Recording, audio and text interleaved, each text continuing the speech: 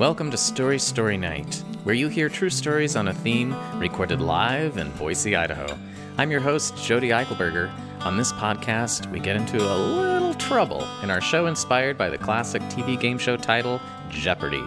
As part of our season Be in the Game, we are joined by special guest, a master of trivia, Mark Runsvold. Then Benjamin Burdick takes us on a journey that doesn't quite take off, followed by a song from our guest musician, Lori Lorraine Gilbert. It's game time and it's story time. Be careful. I do want to invite a special guest onto our stage. This is a person who has a long history with trivia. Please welcome to our story night stage, Mark Runsvold. Hi, Mark.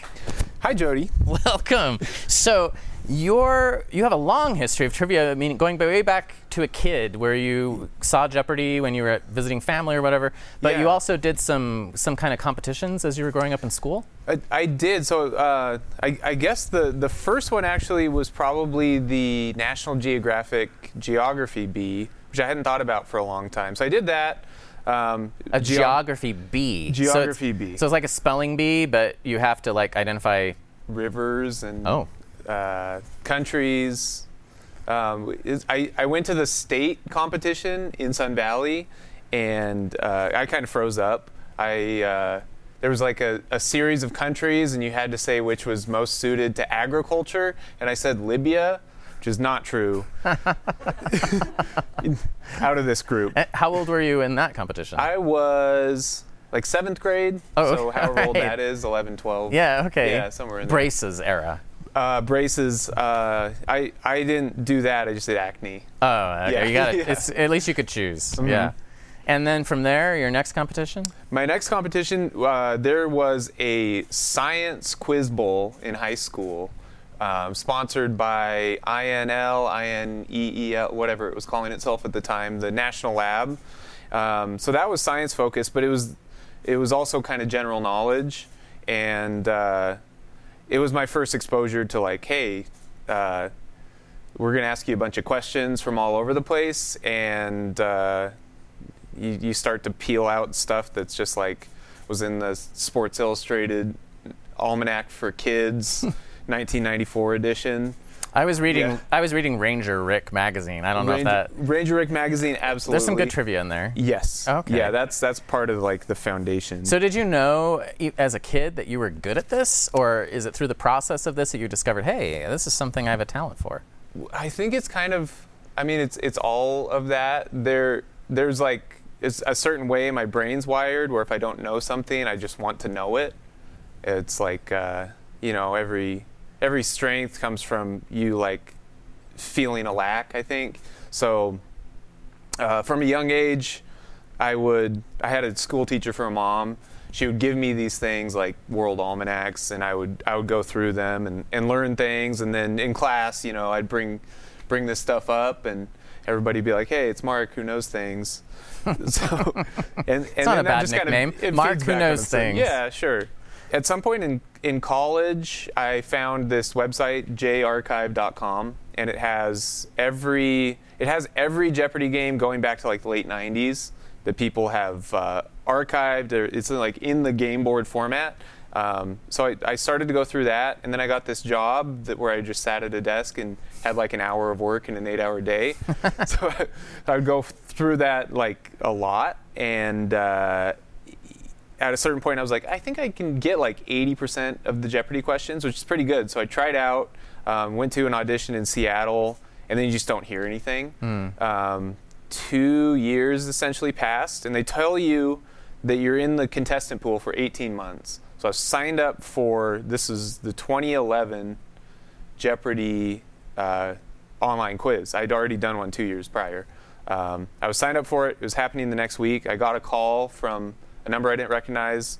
Like 75% of the time I wouldn't pick up, but I did, and it was Karina from Jeopardy saying, there's a taping on March 8th, 2011. So we're almost 10 years ago. Yeah. She's like, can you be in LA? And I was like, yes. I don't know what that involves, but yes, I'll be there.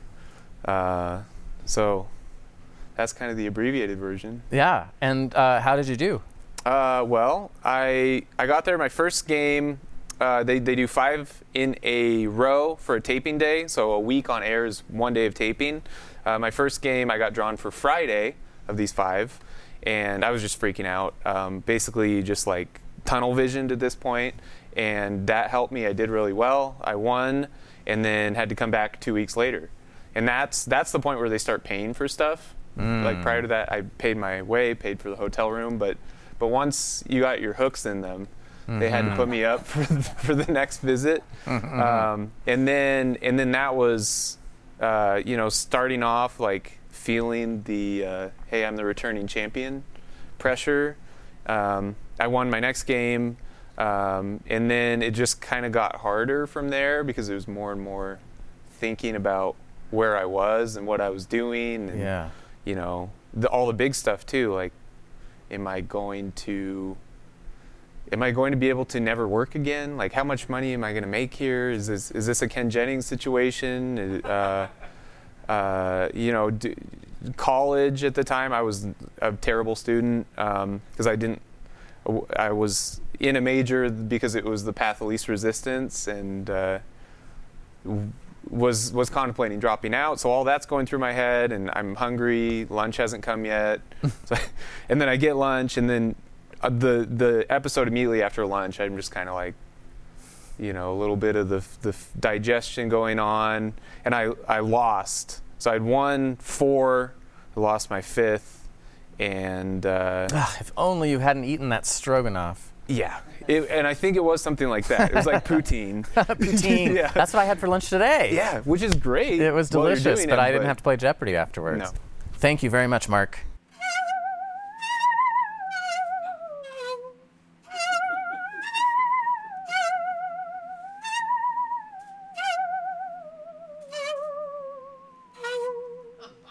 All of this to lead to our first featured storyteller, who comes to us from Boise Contemporary Theater and a lot of other previous productions. To hear his story of getting into trouble, please welcome to the stage Artistic Director of BCT, Benjamin Burdick. Thank you. Oh my gosh, I'm so nervous. I haven't been in a room full of people in forever. Just go launch in, Jody, whenever. Okay. Okay.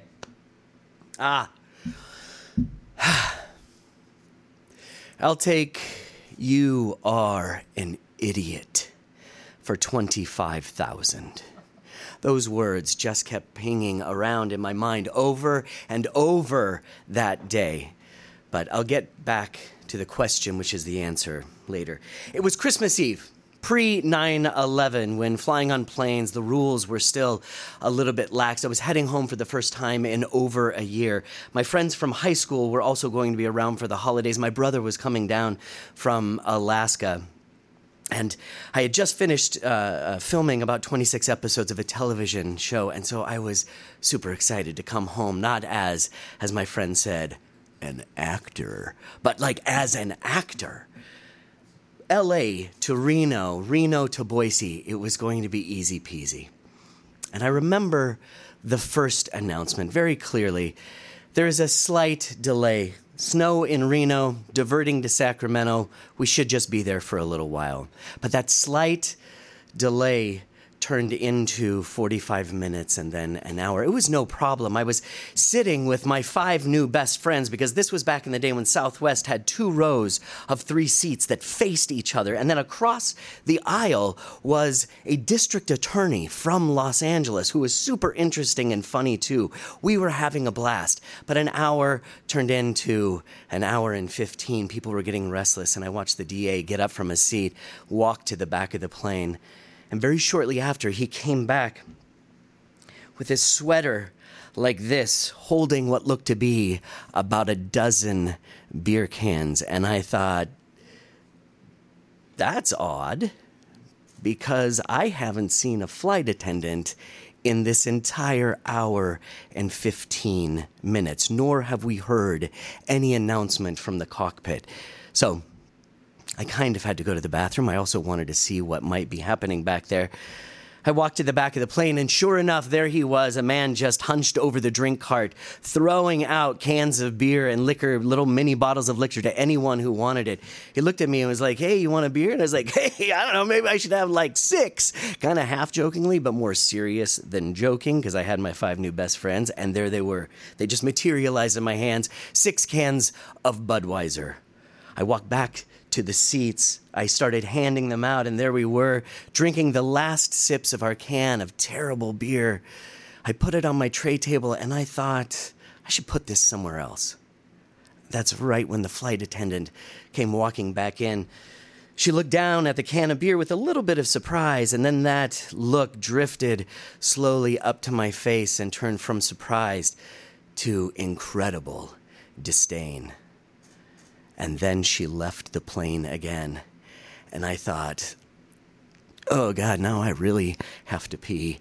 I'm nervous. Also, I might want to throw away the 2 mini liquor bottles that the guy also gave me, just in case. So I went to the back of the plane. When I got back to the seat, that's when the first announcement came. You know that sickly feeling in your stomach when you hear the principal come over the intercom?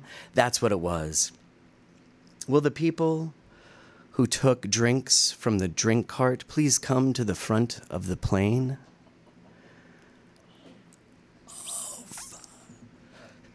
So, I looked at the district attorney to see what he was doing, and he was just sitting there staring straight ahead, stone cold face. And so, so did I.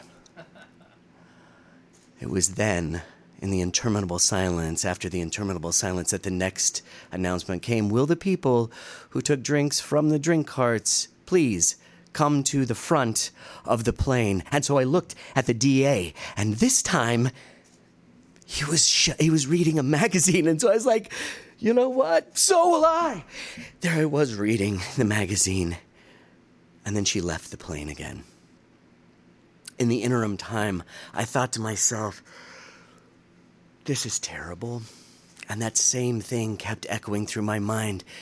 You are an idiot, except this time it was racked with guilt and tinged with fear. So when she came back onto the plane, I finally decided to do the right thing, and I walked up to her and I said, "Hey, I'm so sorry. This is stupid." People were just handing around beers, and I grabbed one, and I know that they are about $3 a can, and so I have a 5. Please keep the change for your troubles. And this young flight attendant very warmly and very sweetly looked at me and said, "It's okay. It's been taken care of."